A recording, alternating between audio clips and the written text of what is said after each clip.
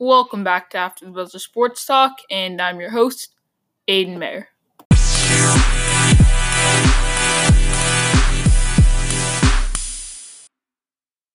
Alright guys, welcome back for another episode. In today's episode, a lot to get to. First, I want to start with my biggest takeaways from this last week in the NFL.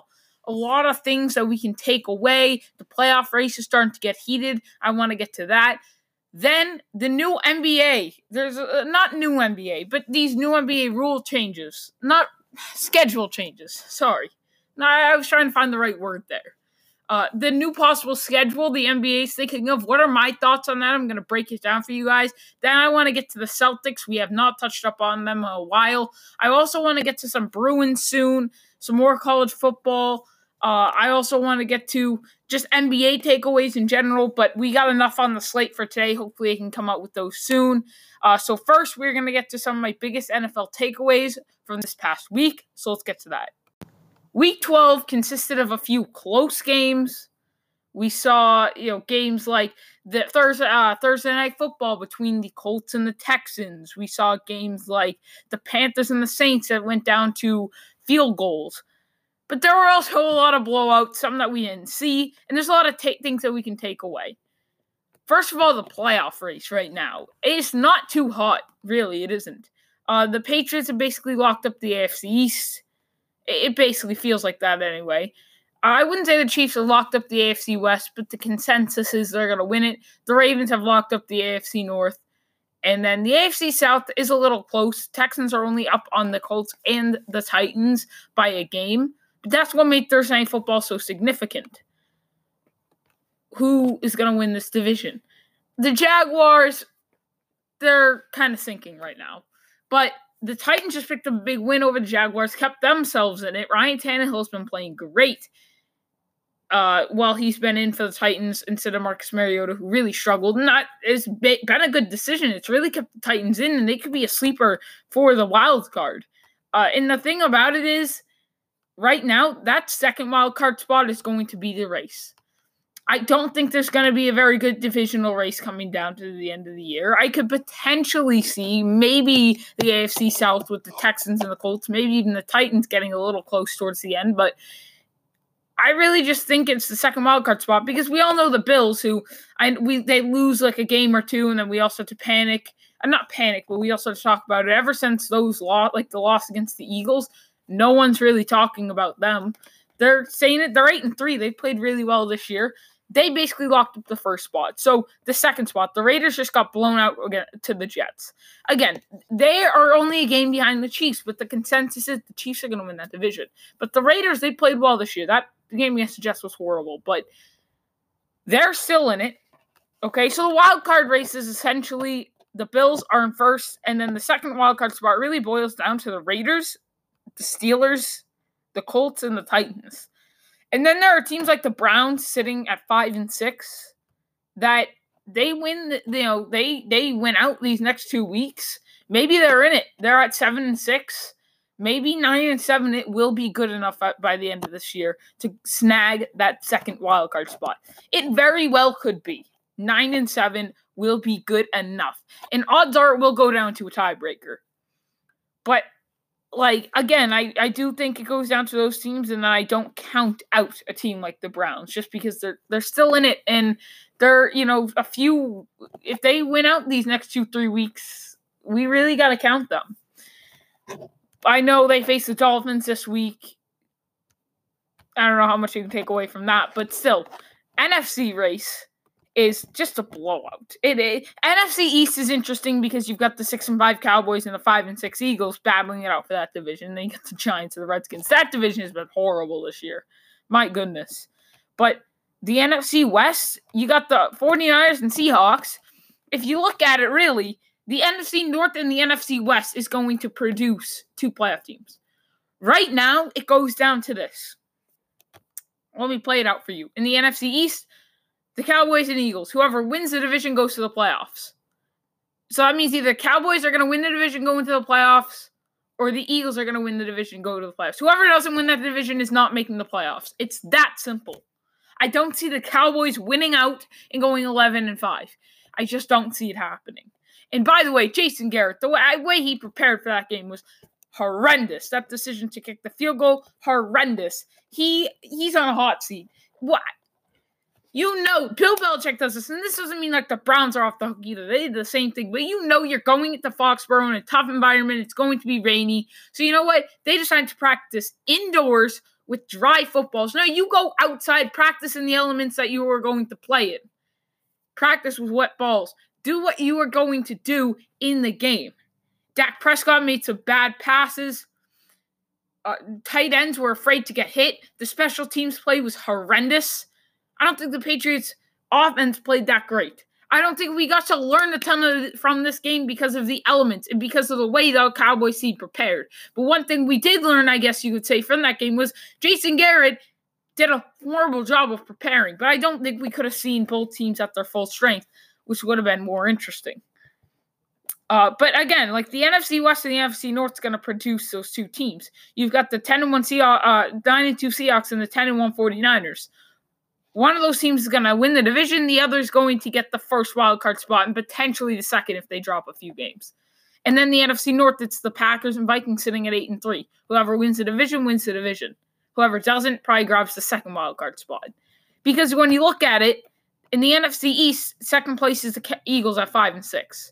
In the NFC South, it's the Panthers at 5-6. Outside of the Rams are 6-5. I'll give you that. The Rams are 6-5. That was an embarrassing loss they had yesterday, but the Rams are a very talented team, and they're still over 500. So when I look at it, really, between Cowboys and Eagles, they just have to win the division. There's no wild card for them. There really isn't, because the Seahawks and the Vikings, you're looking at potentially right there 11, like the Vikings could be an 11-win team, and the Seahawks could be a 12-win team, and they're both wildcard teams. So, and I look at that for the Los Angeles Rams right now, who only have 5 games remaining. That means the Rams really do have to win out. The Rams really do have to win, because I look at it this way. The Eagles aren't out of it just because the Cowboys are only a game ahead of them, but in the wildcard race, they are. Okay, really, the Rams are the only team right now that's not in the playoff picture that really has a chance to get in with the wild card spot. The Eagles would be the other exception if they win the division, if that makes any sense. These aren't very tight wild card playoff races. I hope, though, that we, something can heat up here. Next week, I think some games to keep an eye for. Titans-Colts will be a very good game. It's going to be on at 1 o'clock. I doubt it's prime time. I haven't checked. But that's 2 6-5 teams right there trying to not only make a push for the division, but for that second spot in the division as well. If the Texans lose next week, they are facing the Patriots, which most likely they will. I know the Texans, I believe they hold some tiebreakers. So, but that's going to be a big game right there. Another one, 49ers-Ravens, that's on at 1 o'clock. I'd love to see that be prime time. It's going to be a great game. It doesn't really matter for playoff implications. Steelers and Browns could be a sneaky good game for the fact not only with the Myles Garrett situation, but the playoff race. The Steelers are quietly in it, and the Browns, they're a few wins away from actually being in the convo. So if the Steelers win, they really make a good bid, and they might even be at that second wildcard spot. And if the Browns win, they stay in it. So if the Browns lose, they're out, and the Steelers make a very good case. If the Browns win, you've got 2 teams with low odds, but both are still in it. It's a little complicated, I know. Looking for some other good games here. Vikings-Seahawks.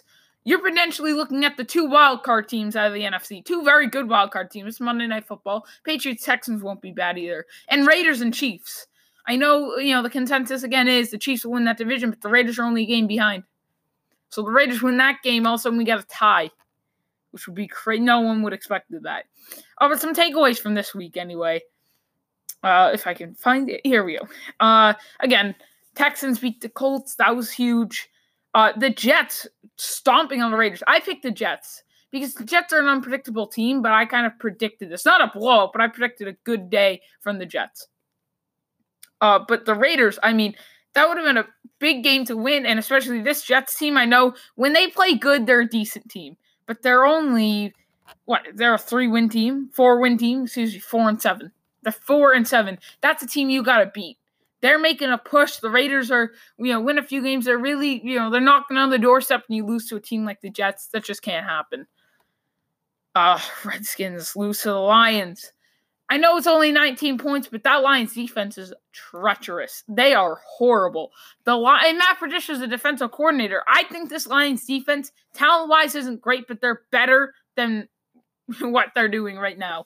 Matt Patricia, I think he's on a little bit of a hot seat. The Lions got off to a very good start to this season, and now they're sitting at 3-7-1.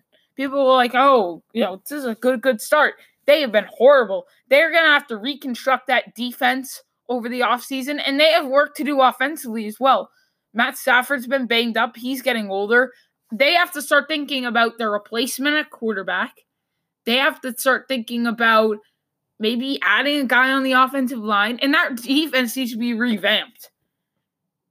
You've got Darius Slay. You've got Trey Flowers. You've got some guys. I like their receiving core. I'll give you that. TJ Hawkinson, I know outside of week 1, he really hasn't been good, but there's still some potential there. You've got Kenny Golladay, Marvin Jones, Danny Amendola. That's fine. And Kerryon Johnson's not a bad running back. So their skill positions on offense aren't bad. But the quarterback position for the future needs to be addressed soon, either this offseason or next offseason, or even at the trade deadline. I think they need to add a piece or two on the offensive line. And the defense, there's a ton of holes all over the place. So they need to really start thinking about that. Saints and the Panthers. Oh, my goodness.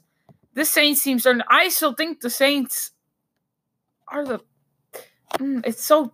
I don't want to say this, but I do think at the end of the day, come playoff time, the Saints have the best team in the NFC. But lately, they haven't been playing great. Their defense really struggled against the Panthers. I all respect for Kyle Allen. He's played well, and Christian McCaffrey's a beast as well. But that's not a great offense. It really isn't. And that's a very good Saints defense. So that scared me. And if Joey Sly or whatever his name is, Joey Sly, makes that kick, odds are you lose that game. You got lucky. Will Lutz came in and won. So the Saints are, they're 9-2. Their first loss, was the one where Teddy Bridgewater came in. He didn't really look prepared. So the Saints have been good this year, but then they go out and lose to the Falcons. They almost lose this one to the Panthers. I'm getting a little nervous for the Saints, just a little bit. And I'm not as sold on them as I was, 3 weeks ago or so. Buccaneers beating out the Falcons. What a day for Sir Chris Godwin. 7 catches for 184 yards and a touchdown. This guy is steady Eddie. He is consistently good. I like him, from a fantasy perspective, I think I'd rather have him than Mike Evans. Just for the fact, just get a little fantasy in there. Mike Evans is so inconsistent. Chris Godwin's had the better year this year, and he's much more consistent. Godwin's always going to get you a solid amount of yards and catches. Mike Evans has gone a week or two where he didn't get a catch. I know he's had some big games. He can have a big game or a bad one. This week he had 4 catches, 50 yards, so it was kind of more in the middle, which is unusual, but he's just so inconsistent. He really is. But Chris Godwin just went off, and Jameis Winston having a normal Jameis Winston day, throws for over 300 yards and 3 touchdowns, but throws 2 picks. And then for the Falcons, you're 3-8. All right, you're 3-8, and I'll tell you, Matt Ryan did not look very good in this game at all. The pass rush kind of got to him. I won't lie, but jeez, I had him in fantasy at about 7 points, and it's just disappointing. I know you got no Austin Hooper right now, but that team's starting to roll. Falcons these past 2 weeks have been good ones. They beat the Saints. They went in and beat the Panthers. So it had been good weeks for the Falcons, but it's clear they just got a lot of work to do over the offseason. I don't know what else to say there. Titans blowing out the Jaguars. Again, as I was saying earlier, Ryan Tannehill has been incredible for this team. He only passed the ball 18 times, but he completed 14 of those passes for 259 yards and 2 touchdowns. He's making the most of his opportunities. He was back up for Marcus Mariota. They said, we're going to take you out. I wasn't a big believer in this whole Ryan Tannehill thing. I thought at best he's a little better than he was in Miami. Ryan Tannehill hasn't blown me away as like a Pro Bowl quarterback, but he's been pretty good when he's been in. So I give him credit for that. Derrick Henry also had a great game. Who goes 19 carries and averages 8.4 yards a carry for 2 touchdowns? None other than Derrick Henry, because Derrick Henry beasts on this Jaguars team. He feasted on him last year, feasts on him again this year.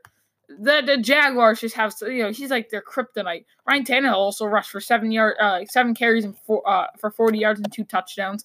So that's part of the 18 attempts. They dropped back the pass, I think, 25 times. I think one of them was a drawn-up QB draw, but I think 24, 25 times they dropped back to pass, which still isn't a ton, but still. And then their defense didn't play too bad.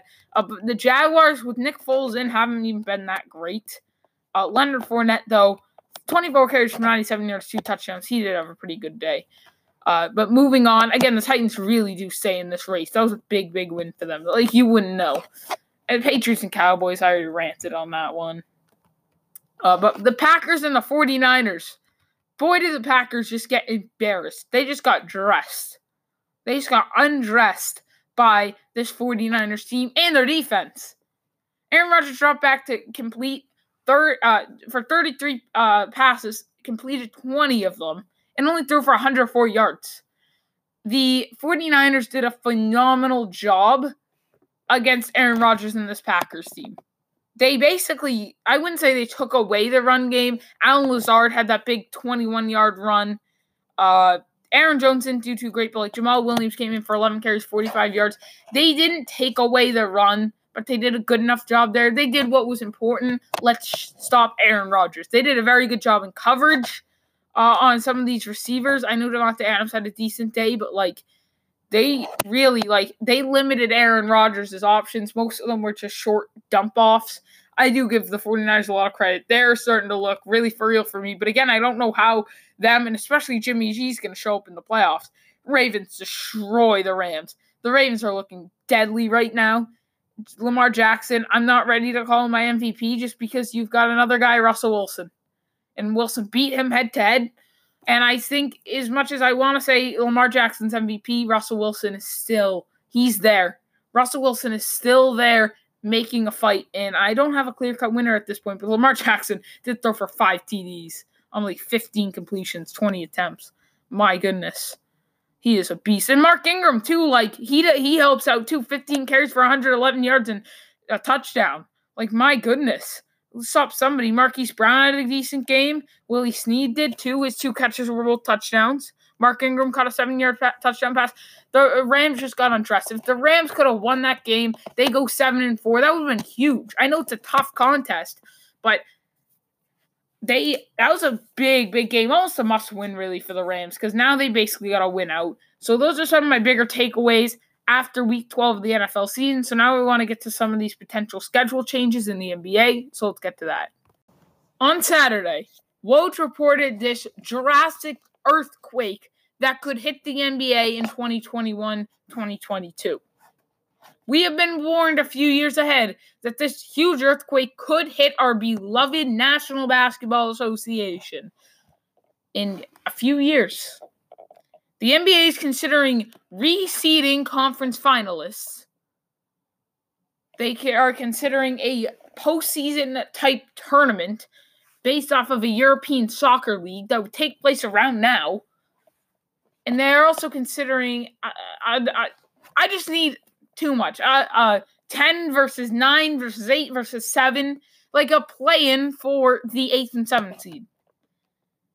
Let me break this down for you. First, the regular season could be shortened to a minimum of 78 games or potentially 79. I hope it's 78. It's just a better number. The less, the better.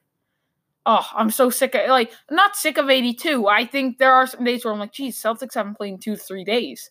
But the NBA, there's just too many games. And it's causing injuries. And I know, again, I circle back. I talked about load management.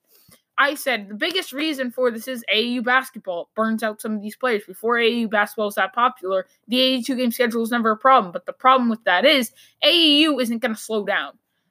All the top names are going to keep playing AAU. AAU is not going to stop, playing 5 games a day on the weekends. It's not going to change. So the NBA has to come up with a plan B. Plan B, shorten the NBA schedule. And that doesn't mean shorten the days instead. That's like saying, all right, our season lasts for a total of, let's just say, for example, this probably isn't correct, but 160 days, and we have 82 games. Since we're going to shorten the amount of games by 4, we're going to shorten the amount of days by 7 as well. Like, instead of it being 160 days for our 82 games, it's going to be 153 days. That doesn't really do anything. Keep the same thing, just shorten the amount of games in that time. More rest days. And that'll limit the amount of injuries, limit the fatigue. It'll be better. So I'm for limiting the games a few, especially if you're going to add these tournaments and a few more play-in games for some of these teams. You've got to, because you can't add even more games. It can't happen. It can't. No. Another one would be, again, the 10 versus 9 versus, and then the 8 versus 7. So basically, the 9 and 10 seed would play, and then the 8 and 7 seed would play by the end of the regular season. The winner of the 8 versus 7 would get the 7 seed. So let's say the 8 seed wins, they are now the 7 seed. 7 seed wins, they just stay in their spot. It's just one game, by the way, too, I believe. And then the loser of 8 versus 7 would go on to face the winner of 10 versus 9. The loser of 10 versus 9 is now out. They're out of playoff contention, but the winner faces the loser of 7 versus 8. The winner of 9 versus 10 faces the loser of 7 versus 8, and they play for that 8th seed, if that makes any sense. I like that idea, I really do, because it's the bottom of the standings. None of those teams are going to make a run for the chip, but it spices things up a little bit. It adds a little more excitement to the beginning of the playoffs, which usually don't produce much of that, especially for some of those bottom feeders, the 7s and the 8 seeds. Would it change a whole lot? No. Because you look at it like, odds are that 7 seed's getting in either way. Whether it might be the 8 seed or whatever, it probably doesn't change a whole lot. Maybe the 9 seed makes instead of the 8, or the 9 instead of the 7. Maybe even the 10 makes instead of the 8. Maybe. And, maybe it makes just a little change. Will it be a drastic change? No, it just adds a little bit of excitement. I'm down for that idea all day. And then this one is more controversial. Reseeding the conference finalists. So basically the conference finals, Eastern Conference Finals and Western Conference Finals, the team with the best record out of those 4 teams will face a team with the worst record. Even if it's, West versus East, let's say it's last year. Number 1 seed was it wasn't the Nuggets. It was why can't I remember? It was, oh my goodness, I can't remember. Let me think. Why am I so dumb? But all right, whatever. Let's just say the Denver Nuggets are the 1 seed and the Los Angeles Clippers are the 2 seed. And it's the Clippers. Well, let's say the Nuggets have the best record. Then the Clippers have the second best record. The Bucks have the third best record out of the teams left. And then Indiana makes it. Yeah. I don't think the Nuggets are making it. It's just hypothetical, okay? And then the Indiana Pacers have the worst record. Instead of it being Bucks and Pacers versus Clippers and Nuggets, it would be Nuggets versus Pacers because those are the teams with the best and worst record, and then Clippers versus Bucks as the other conference finals, which means we could possibly see East versus East or West versus West in the NBA finals. Spices things up. I'm okay with it because the NBA needs to spice up the postseason. My thing with it is, though, from the NBA's perspective, not only is this a lot of work, and with the CBA especially, but isn't it a lot, big change for a business that's really thriving? And the NBA is always looking to change and improve. And I'm okay with this because I think the NBA's always had interest in really spicing up the NBA season, NBA postseason, because it's so bland. You don't see very, very many upsets. In the NFL, you do because it's one game. It's the NFL. A lot of stuff like that. The NHL, it really just a lot of upsets. That's just the way the NHL works. And the MLB get a decent amount of upsets. The NBA, you don't get a whole lot.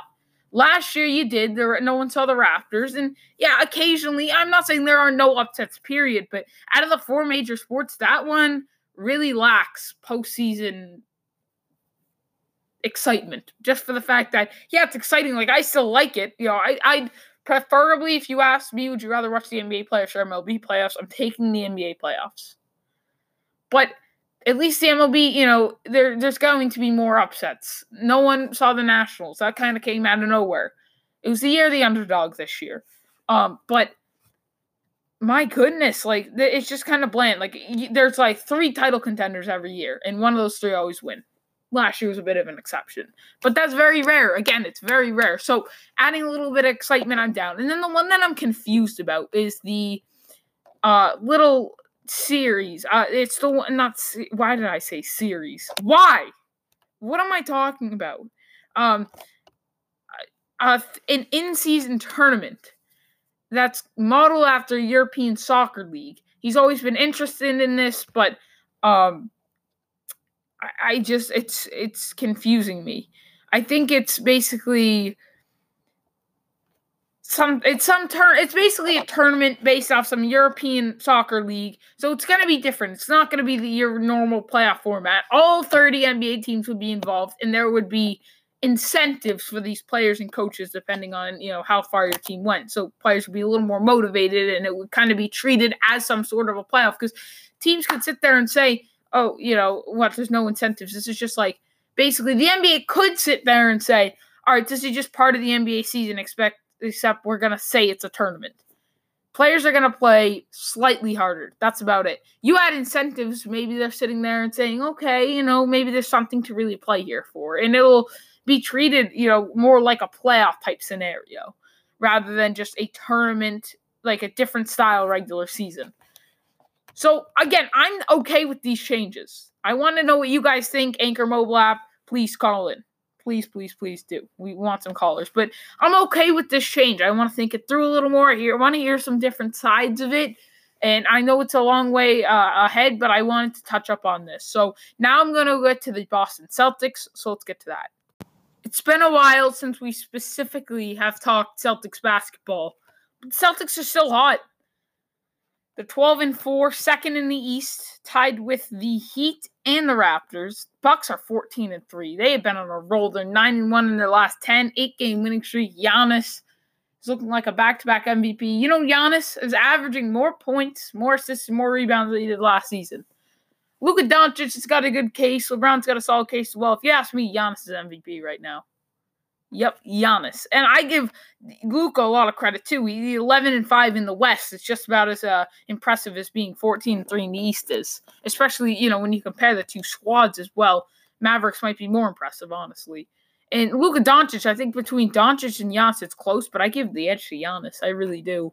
But, again, with the Celtics, last night, first of all, you face a Kings team that was a little shorthanded. No De'Aaron Fox, no Marvin Bagley. They've been better without Fox so far this season, which I don't buy. I think they are a better team with Fox. I just think they got off to a slow start, and now they're starting to get back into their groove. But Buddy Hield put up 41 points and 11 threes. Had an historic night. He still edged out the win. One thing I want to get to is Marcus Smart. We all know Smart's a great defensive piece to the puzzle for this Boston Celtics team. But offensively, last night he was good. Don't get me wrong. Like, he scored 17 points, was decently efficient, had 7 assists, and he made some big shots towards the end. He hit that fadeaway. He hit that one-legged Dirk fadeaway from the post on Corey Joseph, and then he hit that layup.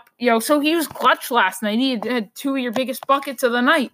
But that was because he had a favorable matchup, and you had no Kemba Walker. You had Jason Tatum airball that shot before on the baseline. You had limited options. The nights before, for example, I want to kind of trace back a few games ago. Let's just say that a few games ago. It's kind of like a double whammy here. You had the one against the Clippers, really the one I want to say the last game you faced against the Kings. It's the first one where Marcus Smart put up 5 points, 9 assists, played good defense, but he only had 5 points. He went 1 for 11 from 3 that game. I believe that was the game he went 1 for 11. Okay? And the Clippers one was the one that really bewildered me. They lost 107-104 in overtime to the Clippers. Played a great game. It was a good loss. if that makes any sense. Marcus Smart put up 15 points, but he was super inefficient. He was chucking up bad shots late in the game. And I just don't think there's any way that you can fix it. Because I think Brad Stevens sits there and says, listen, Marcus Smart shouldn't be taking these shots. I'm glad he's shooting, but he should not be shooting this many shots, especially in late in crunch time. But I feel like Brad Stevens is just sitting there and saying, I don't want to tell him not to shoot, and I don't want to scold him for it or anything, because I'm afraid it'll get in his head and affect his defensive abilities and what he gives us on that end of the court. So I feel like that it's kind of just like a situation like that. I also do believe the last time we touched up on the Celtics, Gordon Hayward and Kemba Walker are both healthy. These injuries are huge blows for this team. It's clear Gordon Hayward was getting back into his groove. And then he got hurt. This man can catch a break. I hope he comes back and he's at least 95% of what he was right before his injury. Because if he is, we're good to go. Even if he's 95% of, he just loses a little bit of his touch from what he was right before he got hurt. This injury that he has right now, we're chilling. As long as it's not, it shouldn't be as bad as his last leg injury. But as long as he doesn't come back and he's only 50% of what he was, we're good. If he's 95%, 93% of what he was, even maybe more than that, maybe he comes back and just picks up right where he left off. That's perfect. I just hope that can happen. Kemba Walker, I'm not too concerned because I feel like his injury, Gordon Hayward, we've seen what could happen with that. And Kemba's, it just seems like a concussion. He should come back and be all right. But this Celtics team, they've got a lot of chemistry. They do. And they play in a lot of close games as well. That's my problem with Marcus Smart, too, is the difference between their scores. I really do want to see what's the difference between their points for. I'm going to look up NBA points for and against. And it's going to be close. The difference isn't going to be that much for the Boston Celtics, believe it or not. I really don't think it is. Because they played so many close games that really every shot counts for this team. Every game is a close one. It really is. It's crazy. I do really want to see the difference. All right, offensive points. Opposition points for. It's not showing me. I just really, really do want to find this. Where is it? My goodness. All right. Plus minus. It's -6.5. Doesn't make any sense. It's not showing me. Maybe I'll do the math. Not right now, obviously. But this Celtics team, again, a lot of chemistry, but they play in so many close games that every shot counts. And I don't want to see Marcus Smart taking this many shots. Also, for the Kings, Buddy Hield should be taking that last shot, no doubt about it. What happened? Brad Wanamaker was on Buddy Hield. Robert Williams was on Bogdanovich. Bogdanovich would hit that big shot, towards the end of that game, but Hield was having a career night. He had the better matchup. I'd rather have Buddy Hield take a shot over Bogdanovich. Plus, you factor in that Robert Williams is on Bogdanovich and Brad Wanamaker's on Buddy Hield.